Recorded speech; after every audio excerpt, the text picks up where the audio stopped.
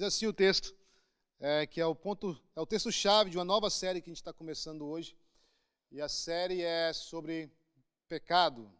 Então a gente vai estar falando justamente sobre isso. Pecado, a gente vai estar tirando algumas semanas para poder falar sobre o pecado, para a gente poder entender o que é o pecado, para a gente poder entender mais ou menos a gravidade do pecado, para que de alguma maneira isso desperte a gente, para a gente poder estar mais empenhado na luta contra o pecado. Uma vez que a gente entende o que é, uma vez que a gente entende a seriedade, uma vez que a gente entende as suas consequências, a minha esperança é que a gente esteja ainda mais empenhado em Deus e clamando a Deus para poder ter misericórdia da gente, para a gente poder estar se mantendo firme e longe e resistindo o pecado aí. Mas o texto diz assim, Romanos 3, versículo 23. Pois todos pecaram e estão destituídos da glória de Deus. Vamos falar todo mundo junto aqui, igual era na escola dominical antigamente? Vamos lá, 1, 2, 3. Pois todos pecaram e estão destituídos da glória de Deus. Esse é o texto-chave, texto muito conhecido e um texto que revela uma verdade absurda da condição humana. Todos pecaram, todos são culpados e todos estão separados de Deus, carentes da glória de Deus, carentes da graça e da misericórdia de Deus. Pecado é o título da nossa série. E a gente tem que parar para poder pensar o que é pecado.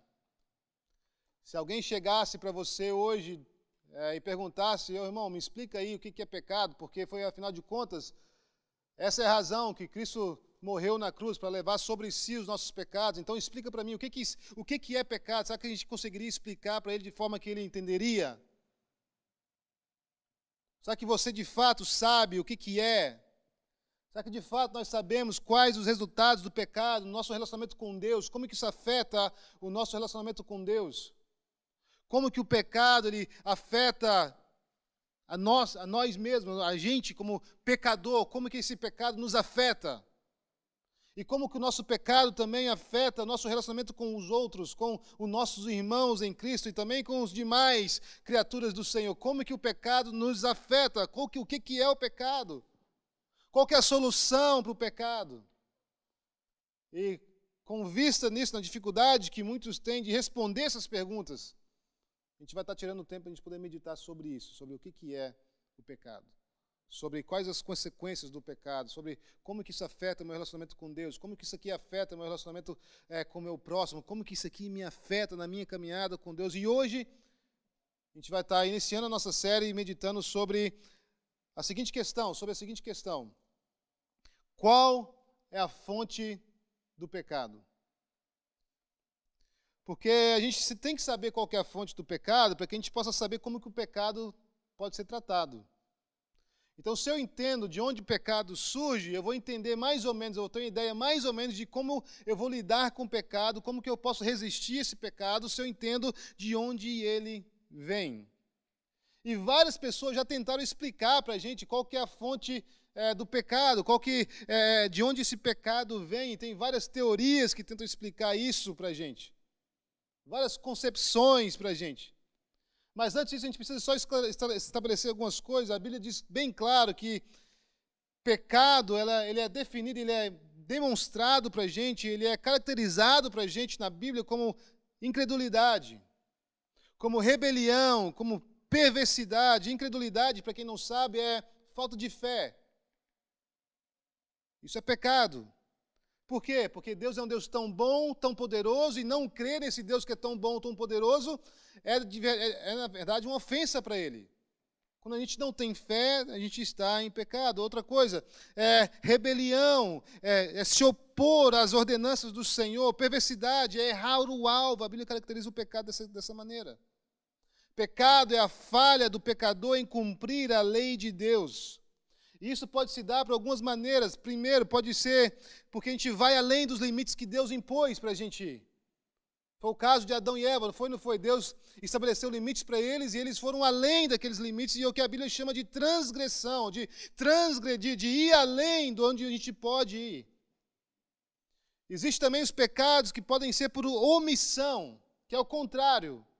Que é outro lado da moeda, que é não fazer o que Deus nos comanda e espera. Eu sei o que Deus espera de mim, eu sei o que Deus comanda, mas eu escolho não fazer porque não quero fazer. Ou então eu acho muito difícil. Ou então eu racionalizo isso e falo assim, não é possível que isso que Deus quer. E quando eu sei que de fato que é o ensinamento que a Bíblia fala, a Bíblia ensina isso, e quando eu não faço, eu peco por omissão. É não fazer o que Deus nos comanda e espera da gente. E ainda, pode ser que a gente peque em fazer a coisa certa, mas pelas razões erradas. A gente cumpre a letra da lei, mas a gente não cumpre o espírito da lei. A gente cumpre igual os fariseus cumpriam e tentavam obedecer para poder se mostrar mais santos do que os outros, mas a gente não obedece em amor por Deus. Existe esse fato que a gente pode fazer a coisa certa, mas pelas razões erradas, e assim também a gente peca de acordo com a Bíblia. Pecado, então, é a falta de conformidade ativa ou passiva à lei moral de Deus. Isso que é pecado. Então, o que é pecado? Então, o pecado é a falta de conformidade, sendo ativa no sentido de transgredir, ou então passiva no sentido de omissão, à lei moral que Deus pré-estabeleceu para que a gente pudesse viver de acordo com ela. Pecado é a falha de não viver de acordo com o padrão estabelecido por Deus em nossas ações, em nossos pensamentos ou no nosso ser, porque Deus estabeleceu padrões para que a gente possa viver tendo as nossas ações dentro desses padrões, tendo nossos pensamentos guiados dentro desses padrões pré-estabelecidos por Deus, tendo nosso ser dentro desses padrões pré-estabelecidos por Deus. E o pecado é a falha de não viver de acordo com esses padrões que Deus estabeleceu, para que a gente pudesse viver por eles. Agora, nós precisamos de identificar a fonte do pecado, a causa ou a ocasião que leva ao pecado, para que a gente possa saber mesmo como eliminá-lo, possa saber como resisti-lo, possa saber como lidar com o pecado, como prevenir, como lutar contra o pecado. E aqui nós vamos considerar hoje 3 posições que tentam explicar a fonte do pecado. Uma que é uma viagem, que muita gente acredita. Outro que tem algumas coisas que a gente pode aproveitar. E a terceira, a gente vai acabar com um entendimento bíblico a respeito de qual que é a fonte do pecado. Vamos lá, primeira coisa. Primeira tentativa e a primeira concepção de poder tentar explicar de onde vem o pecado, qual que é a fonte do pecado, se chama natureza animal. O que é isso, pastor? É uma ideia que considera o homem tendo evoluído de animais mais primitivos, e por isso ele possui uma natureza animal com impulsos que persistem de períodos anteriores em sua evolução. Isso que essa natureza animal tenta explicar a origem do pecado como sendo o quê? Como sendo vestígios de um ser menos evoluído do que eu carrego ainda no meu DNA. E por isso eu manifesto essas falhas, porque eu estou no processo ainda de evolução. Eu ainda estou no processo de melhorar, glória a Deus, de desenvolver. Eu estou no processo de desenvolver a dicção aí. Se Deus quiser, vai sair, no nome de Jesus. Então, por essa razão, porque isso é que eles acreditam, que o homem tenha evoluído de animais, ele possui, então, a natureza animal com impulsos persistentes de períodos anteriores em sua evolução. Sendo assim, sendo que o homem ainda está evoluindo, esses impulsos estão diminuindo e o homem hoje é menos pecaminoso do que era no passado. Meu Deus. E, eventualmente, ele vai se tornar mais santo por esse processo de evolução. Aqui, o processo de santificação não tem nada a ver com a regeneração que o Espírito Santo de Deus opera, mas é um ato natural que vem com a evolução do homem, algo que é totalmente antibíblico. E aqui, nessa posição, tem que se negar a historicidade do relato de Gênesis, por exemplo, sobre a queda. Por que isso? Porque no relato de Gênesis, no seu estado original, o homem não era pecador. O homem caiu desse estado original onde ele não era pecador. Ele não evoluiu. E essa crença aqui, acredito, contrário, que a gente está caminhando para esse lugar onde que a gente vai estar evoluindo, desenvolvendo ao longo do tempo, até se tornar livre do pecado.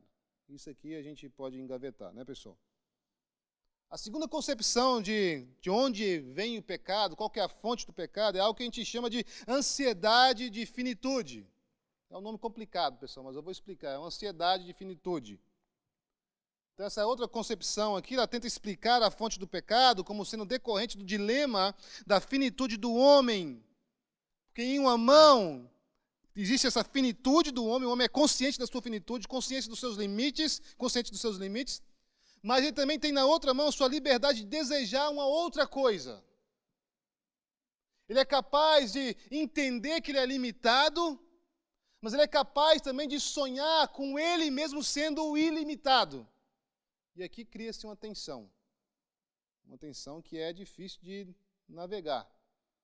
E a cólera dessa posição, então o problema dessa posição aqui, dessa finitude do homem, é porque o homem, ao entender que ele é finito, que ele é limitado, isso aqui gera uma insegurança no coração do homem. Porque ele tem que enfrentar problemas que o ameaçam, coisas que são de fato arriscadas para ele, e essa insegurança causa dor e sofrimento para o homem. O que o homem faz? Ele tenta, então, superar essa insegurança de duas maneiras principais. Primeiro, o que ele faz? Ele impõe a sua vontade sobre a vontade de Deus e sobre a vontade dos seus irmãos, numa tentativa de obter poder para tentar ir além do que ele é no seu estado de criatura, além do homem finito que ele é. O que ele faz, então? Ele impõe a sua vontade contra Deus, por quê? Porque, ele, de fato, ele deseja ser algo que ele não é, ele deseja ser Deus. Não foi isso que aconteceu com Adão e Eva? Adão e Eva, entendendo a sua finitude, entendendo que eles não eram conhecedores do bem e do mal, o que eles querem fazer agora? Eles querem ser igual a Deus, então eles fazem o que? Eles se impõem a vontade deles sobre a vontade de Deus, para que eles possam, de alguma maneira, se sentir não limitado, não finito. Estão entendendo para onde eu estou indo aqui, pessoal? Então eles impõem a sua vontade numa tentativa de obter poder para tentar ir além do seu estado de ser criatura e assim se tornar seu próprio Deus. E a segunda maneira que a gente tenta lidar com o sofrimento que essa insegurança causa é, mesmo sendo um homem limitado em mente, ele se vê tentado a negar o caráter limitado do seu conhecimento e a finitude de sua perspectiva. Então ele se vê o quê? Tentado a fazer, sabe o quê? Cara, eu vou começar a me pensar sobre mim, começar a pensar sobre a minha realidade, a minha existência, como não sendo mais limitado, e não como tendo essa natureza finita que eu tenho, essa perspectiva finita que eu tenho. A narrativa do pecado original na Bíblia, ela suporta esses aspectos dessa ideia que a gente está tendo aqui, que é essa ideia de ansiedade, de finitude. Quando a gente olha para a maneira que a Bíblia relata como o diabo caiu, o que aconteceu foi que o diabo não conseguiu se manter nos limites da posição que era sua. Deus tinha criado ele com um cargo, sendo um ser, ele não conseguiu se limitar àquilo que Deus criou ele para poder ser, mas ele caiu em pecado quando desejou se exaltar diante de Deus, e da mesma maneira foi a queda do homem.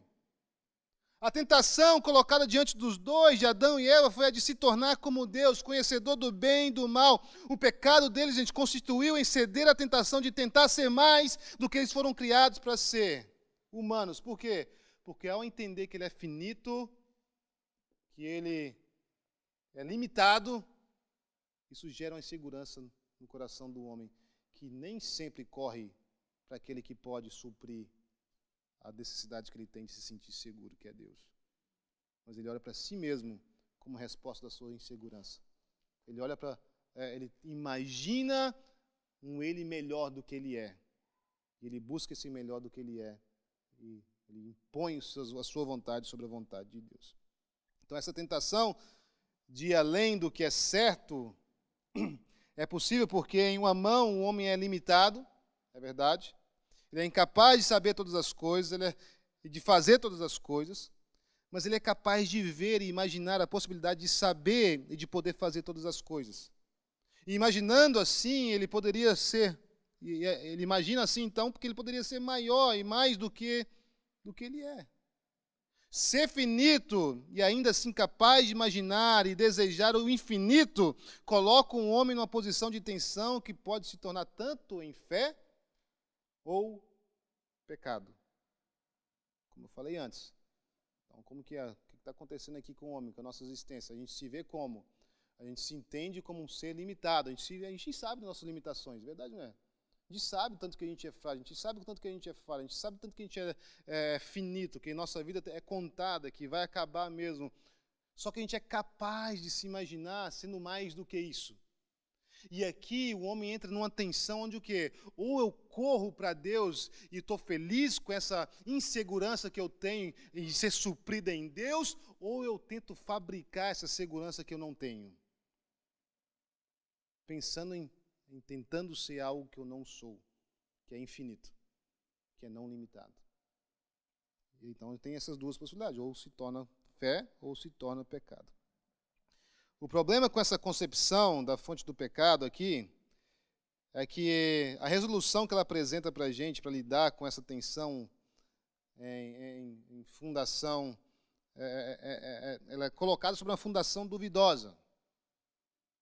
Porque a maneira que as pessoas que defendem essa posição aqui querem resolver esse problema da fonte do pecado aqui, eles requer, na verdade, uma autoestimulação, uma automotivação, uma autohabilidade excedendo as capacidades humanas, onde é necessário pelas próprias forças, pelo próprio esforço, a criação e a manutenção de uma fé que só pode ser dada e que só pode ser mantida pelo poder de Deus. O crente, por mais crente que seja, ele sempre se encontra na seguinte posição: eu creio, Senhor, me ajuda na minha incredulidade. É assim que a gente deve existir. Eu creio em Ti, Jesus, mas me ajuda na minha falta de fé. Porque essa é a posição, a gente não consegue fabricar uma fé genuína, nós precisamos que Deus, pelo poder dEle, nos dê essa fé genuína, Ele mantenha essa fé genuína no nosso coração. E é por isso que a gente pode dizer, como esse homem disse a Jesus, em Marcos capítulo 9, versículo 24, eu creio, me ajuda na minha incredulidade. Me ajuda na minha dificuldade de crer, na minha dificuldade de me sujeitar, na minha dificuldade de entender as minhas limitações e não me sentir tão inseguro que isso aqui me força a buscar ser o que eu não sou. E agora a gente chega ao ensinamento bíblico sobre a fonte do pecado. E a primeira coisa que eu quero estabelecer com vocês aqui na nossa série é que Deus não é a causa do pecado. Deus não é a causa do pecado. E a gente vive numa geração, numa geração que a gente está sempre buscando alguém para culpar. Verdade não é? Não existe mais responsabilidade. Não existe mais assumir responsabilidade e dizer, não, espera aí, eu que sou o problema. Porque cada vez mais a gente coloca o problema no quê? O problema foi dos meus pais que me criaram dessa maneira. O problema foi da sociedade que eu cresci. O problema foi do sistema opressor onde eu cresci. E nunca é responsabilidade de quem? Do indivíduo. E poder dizer, não, espera aí, o problema sou eu, e eu preciso ser mudado. E a Bíblia aqui vai dizer bem claro, vai estabelecer bem claro para a gente que Deus não é a causa do nosso pecado, não é a causa do pecado. A gente vê isso em Tiago, capítulo 1, versículo 13, quando diz que quando alguém for tentado, jamais deverá dizer, estou sendo tentado por Deus. Deus não causa ninguém para pecar. Pois Deus não pode ser tentado pelo mal, e a ninguém tenta. E aqui nós vemos claramente que a responsabilidade do pecado é colocada sobre o homem, sobre o indivíduo, não sobre Deus, que Deus não tenta ninguém. A gente é tentado, como Tiago, no próximo versículo vai dizer, no próximo versículo 14, versículo 15, cada um, porém, primeiro, quando alguém for tentado, jamais deverá dizer, estou sendo tentado por Deus. Depois, Tiago vai dizer para a gente, cada um, porém, é tentado pela própria cobiça, sendo por essa arrastado e seduzido. Então, a cobiça, tendo engravidado, dá à luz o pecado, e o pecado, após ter se consumado, gera a morte, porque o salário do pecado é a morte. E aqui, vai falar para a gente que a gente é tentado pela própria cobiça, e essa cobiça nasce nos desejos que a gente tem, nos anseios que existem no nosso coração. E para falar a verdade, nós somos criados com certos desejos. E os desejos em si não são errados, e não são pecados. São legítimos. Então, esses desejos aqui são legítimos em sua essência. Em muitos casos, a satisfação desses desejos são indispensáveis para a sobrevivência do indivíduo ou da raça. Alguém consegue pensar num exemplo? Fome é o desejo por comida, não é? É verdade ou não é? Se nós não comermos e satisfazermos esse desejo, nós morreremos. Porque a nossa vida é condicionada em a gente satisfazer esse desejo por comida. Sem que esse desejo, então, seja satisfeito, nós morreremos. Semelhantemente, o desejo sexual busca gratificação. Se ele não for satisfeito, não teríamos mais reprodução humana e toda a raça humana sofreria. Podemos afirmar, então, que esses desejos foram dados por Deus. São desejos em si que são muito bons, porque servem para a preservação da vida, preservação da nossa espécie, para a propagação da nossa espécie. Mas nós notamos também que Deus dotou o homem de capacidade. Então, é importante a gente poder estabelecer isso também, para a gente entender qual que é a fonte do pecado. Então, nós somos criados com certos desejos que precisam ser satisfeitos, e Deus nos criou nos dotou de capacidade. O homem, então, foi criado capaz de escolher entre as alternativas possíveis. Essas alternativas podem incluir opções que ainda nem existem no presente. Quantas vezes você já deixou de escolher algo esperando que algo fosse se apresentar no futuro? A gente é capaz de fazer isso. Deus nos criou com essa capacidade. O homem é capaz de construir cenários acerca do seu futuro e escolher dentre eles. Tanto é que você escolheu um curso para você poder cursar, porque você queria ter uma profissão no futuro que você sonhou em ter. A gente é dotado de capacidade para poder escolher entre alternativas diferentes, entre julgar as alternativas que estão diante da gente e a construir um futuro de acordo com as nossas escolhas. A gente é capaz de, por meio de memórias, reviver o passado. E a gente pode ou aceitar o passado que nós vivemos, ou rejeitá-lo, dizer eu quero viver de maneira diferente daqui para frente. Por meio da antecipação, o homem é capaz de construir cenários acerca do seu futuro, ele é capaz de imaginar que ele pode se ver em outro lugar, a gente pode se imaginar lá no Brasil agora, a gente pode imaginar lá em Cancún agora. Oh, glória a Deus. A gente pode se imaginar, gente, em outros lugares. O homem foi dotado de imaginação também. Ele pode se imaginar com outra profissão. Por isso, ele pode não só desejar o que está disponível a ele é lícito, mas o que também é ilícito e proibido. E aqui que é o nosso problema. Porque Deus, ao nos criar, Ele nos criou com essa capacidade de desejar, com essa capacidade de escolher entre alternativas, o certo ou o errado, de poder pensar no nosso futuro e escolher o caminho que a gente deve traçar para chegar no alvo que a gente quer. Essa capacidade que nós temos, ela expande muito as possibilidades de ações pecaminosas e pensamentos. O homem é dotado de vários desejos que em si mesmos são bons, mas são áreas por onde também tentações podem se apresentar. Porque a gente é tentado de acordo com os nossos próprios desejos, não é isso que a Bíblia vai dizer? 3 desejos que o homem tem, que é universal para todo homem. O desejo por aproveitar coisas. O desejo de por aproveitar coisas. Deus implantou algumas necessidades em cada um de nós. E aqui são necessidades que são universais. Não somente a satisfação desses desejos são essenciais, mas também eles podem trazer prazer, alegria e satisfação para a gente quando a gente tem esses desejos satisfeitos. Por exemplo, como eu falei antes, a necessidade de comer e beber precisam ser satisfeitas porque a vida depende deles. Mas, ao mesmo tempo, eu não preciso de comer uma comida que tem gosto de papelão. Eu posso comer uma picanha.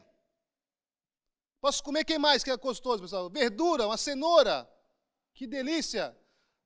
Um salsão. Você está entendendo que esse satisfazer não precisa... Ele também tem a capacidade de trazer prazer e alegria e satisfação para a gente? Então, essa necessidade que nós temos de comer e beber precisam ser satisfeitas porque a vida depende deles. E, ao mesmo tempo, comer e beber podem podem ser uma busca por comida. Desculpa, eu me perdi aqui, tá, pessoal? Por exemplo, a necessidade de comer e beber precisam ser satisfeitas porque a vida depende deles. Ao mesmo tempo, comer e beber podem ser desejados como uma fonte de prazer, alegria e satisfação. Como eu falei antes, você já chegou em casa e falou assim, cara, hoje eu não quero comer aquela comida ruim que está ali desde ontem, hoje eu quero comer uma comida diferente. Por quê? Comida traz prazer, a satisfação desse desejo nos traz prazer. E não tem nada de errado com isso. Quando há uma busca por comida e bebida simplesmente pelo prazer do consumo, ou de forma além do que nós necessitamos, de forma exagerada, o pecado da glutonaria está sendo cometido. Você está entendendo? Que a gente é tentado por uma coisa que de fato é boa de se ter. O libido é algo igual. A satisfação dele, embora não necessária para a preservação da vida do indivíduo, e aqui tem argumentos aqui, né, irmãos? É necessário para a sustentação e continuação da raça humana. Nós podemos legitimamente desejarmos, satisfazermos esse desejo sexual, porque ele é essencial e traz alegria, e traz prazer, e é de Deus. Porém, quando o desejo é gratificado de modos que vão além do natural e das limitações apropriadas, quando são praticados fora do casamento, se torna pecado. Qualquer satisfação que seja imprópria de um desejo natural, de um desejo que em si mesmo é bom, mas que a satisfação é imprópria, é um exemplo da concupiscência da carne, que nós vemos em 1 João capítulo 2, versículo 16. Da cobiça da carne. Então nós temos aí desejo de obter, de aproveitar coisas. E nós temos o desejo também de obter coisas, de ter posses. E existe espaço, de fato, na ordem da criação de Deus, para que a gente possa obter posses. Não foi o comando que Deus deu para o homem lá? Tenha domínio sobre o mundo. Domine sobre os animais. Domine o mundo. Quando, porém, o desejo de adquirir coisas desse mundo se tornam tão intensos que são satisfeitos a qualquer custo, até mesmo pela exploração ou roubo do irmão, então já se tornou um exemplo da concupiscência dos olhos, da cobiça dos olhos. Passou a ser pecado. Nós temos não só o desejo, então, de aproveitar coisas, de ter coisas, mas o desejo também de fazer coisas, de alcançar algo, de cumprir algo. E as parábolas de Jesus acerca dos talentos apresentam esse desejo tanto como natural e apropriado. É bom que você tenha desejo de negociar, de investir, de tudo isso. Quando, porém, esse impulso transgride as limitações apropriadas que foram estabelecidas por Deus e é perseguido a qualquer custo, a custos de outros seres humanos, a custo da sua família, a custo da sua saúde física, da sua saúde mental, da sua saúde espiritual, se tornou um exemplo da soberba da vida que não provém do Pai, mas do mundo, de 1 João capítulo 2, versículo 16. O que nós vemos, então, é que existem as maneiras apropriadas de satisfazer esses desejos. Esses desejos são bons e tem um modo apropriado de satisfazer esses desejos que faz com que esses desejos continuem sendo bons. Mas também existem limitações impostas por Deus sobre como devem ser satisfeitos. E a falha em aceitar esses desejos como eles foram dados por Deus e assim não se submeter ao controle divino, se constitui pecado. Se constitui pecado. Querer gratificar um desejo fora da forma que Deus estabeleceu que ele deve ser gratificado, se constitui pecado. Mas você está falando, mas pastor, mas Deus é um Deus que restringe muito, né? Vamos pegar o exemplo de sexo antes do casamento. Cara, é de benefício gigante para a gente que Deus colocou isso como pecado. Sabe por quê, gente? Que protege muita gente. O sexo antes do casamento tem o potencial de quebrar muito o coração. Tem o potencial de magoar muita gente. Sabia disso? Tem o potencial de formar uma família que não tem a estrutura que ela precisa de um pai presente, de uma mãe presente.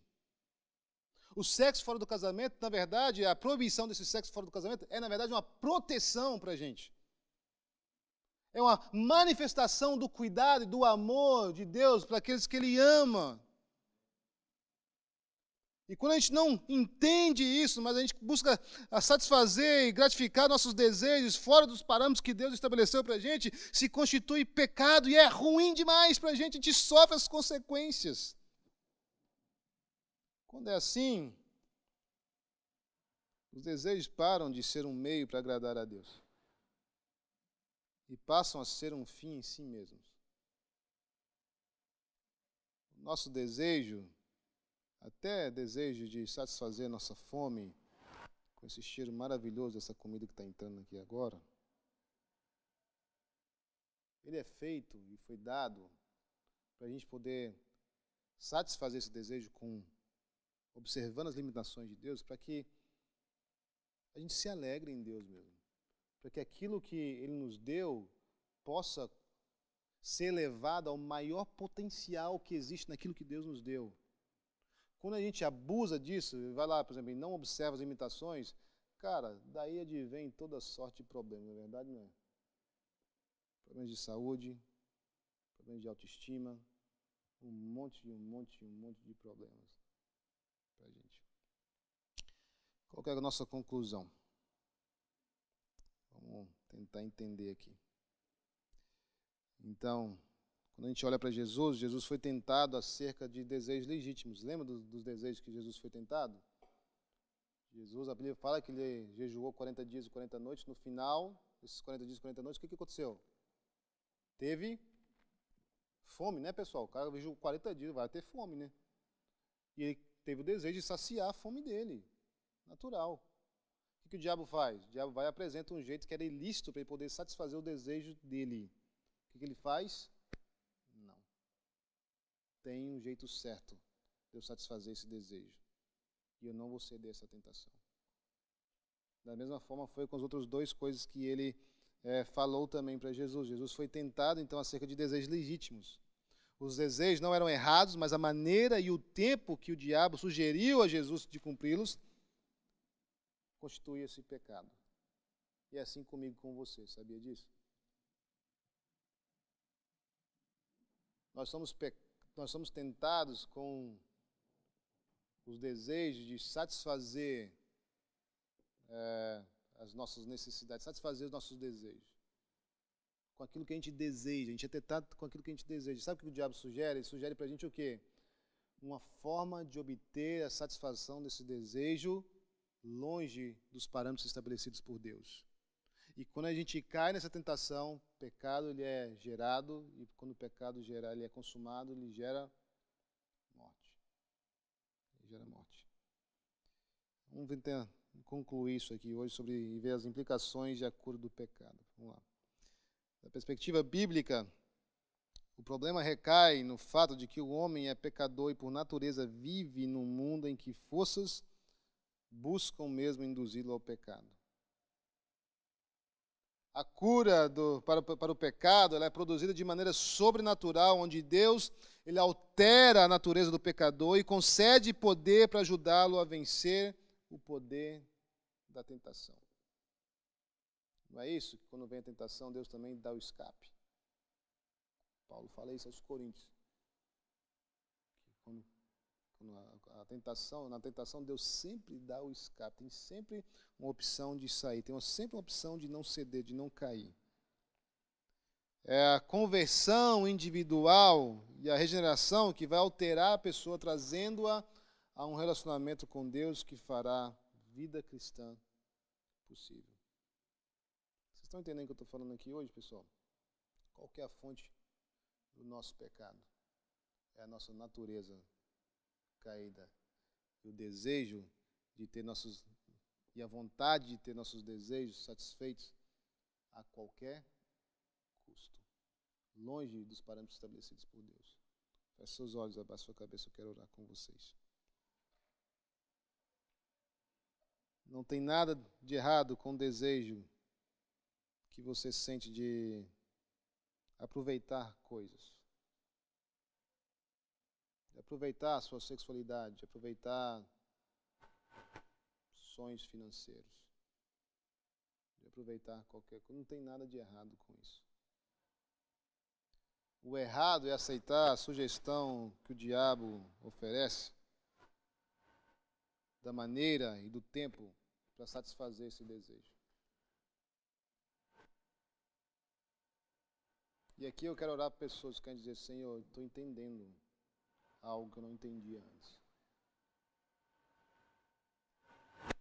O seu desejo e sua vontade de ter coisas, de conquistar coisas, na verdade é algo que Deus depositou em você. E é algo que Deus depositou para que a gente pudesse ter prazer mesmo, e alegria. Porque esse é o Deus que nós servimos. Ele pensou nisso. Deus quer que a gente tenha alegria. Deus quer que a gente tenha esse sentido de satisfação. Deus quer que a gente tenha essa alegria em poder experimentar e de poder suprir os desejos que Ele mesmo nos criou tendo. Mas existe uma melhor maneira de poder satisfazer, de gratificar esses desejos que você tem. E a melhor maneira que tem é aquela que é revelada pelo seu Criador, que é Deus.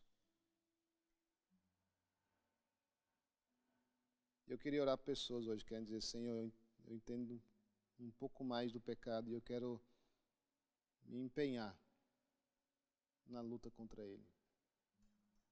Eu quero não deixar em segurança que o fato de que eu sou limitado, me faz correr atrás da satisfação dos meus desejos a qualquer custo, porque eu não sei quando eu vou ter outra chance. Não, Deus, eu não quero mais ter esse pensamento, eu quero esperar no Senhor. Eu quero me guardar. Eu quero gratificar os meus desejos, satisfazer os meus desejos na hora certa, na maneira certa, como o Senhor revela na sua palavra.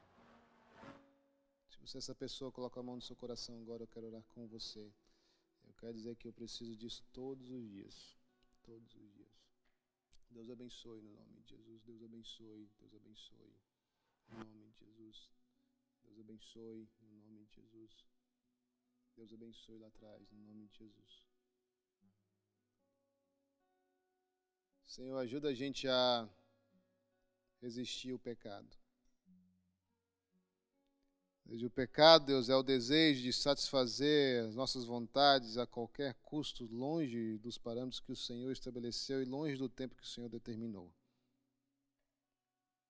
Nós te pedimos perdão, Deus, porque a gente tem corrido atrás disso, vivido assim. Deus, mas nós te pedimos, Deus, hoje uma nova força, um novo ânimo, para a gente descansar no Senhor, Deus. A gente ora, Deus, nós cremos na sua palavra, ajuda a gente na nossa incredulidade. Nós oramos declarando que nós reconhecemos, Deus, a beleza da sua palavra, nós reconhecemos, Deus, a verdade, o sentido que faz a sua vontade e a sua palavra.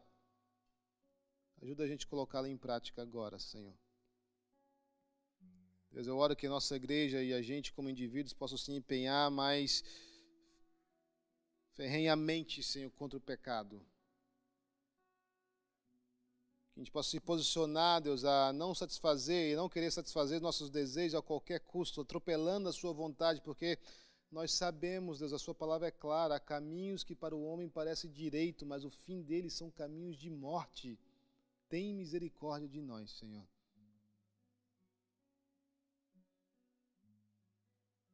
Deus, nós queremos andar pelo caminho apertado, o caminho mais difícil. Porque nós sabemos o fim que o Senhor tem para a gente. Um fim onde que todos os nossos desejos vão ser supridos de maneira plena, de maneira real, de maneira eterna. Ajuda a gente a escolher isso. No nome de Jesus a gente ora, a gente agradece, louvado seja o Senhor pela sua palavra. No nome de Jesus, e toda a igreja diz, aplauda o Senhor que Ele merece, Ele é bom e Ele é fiel.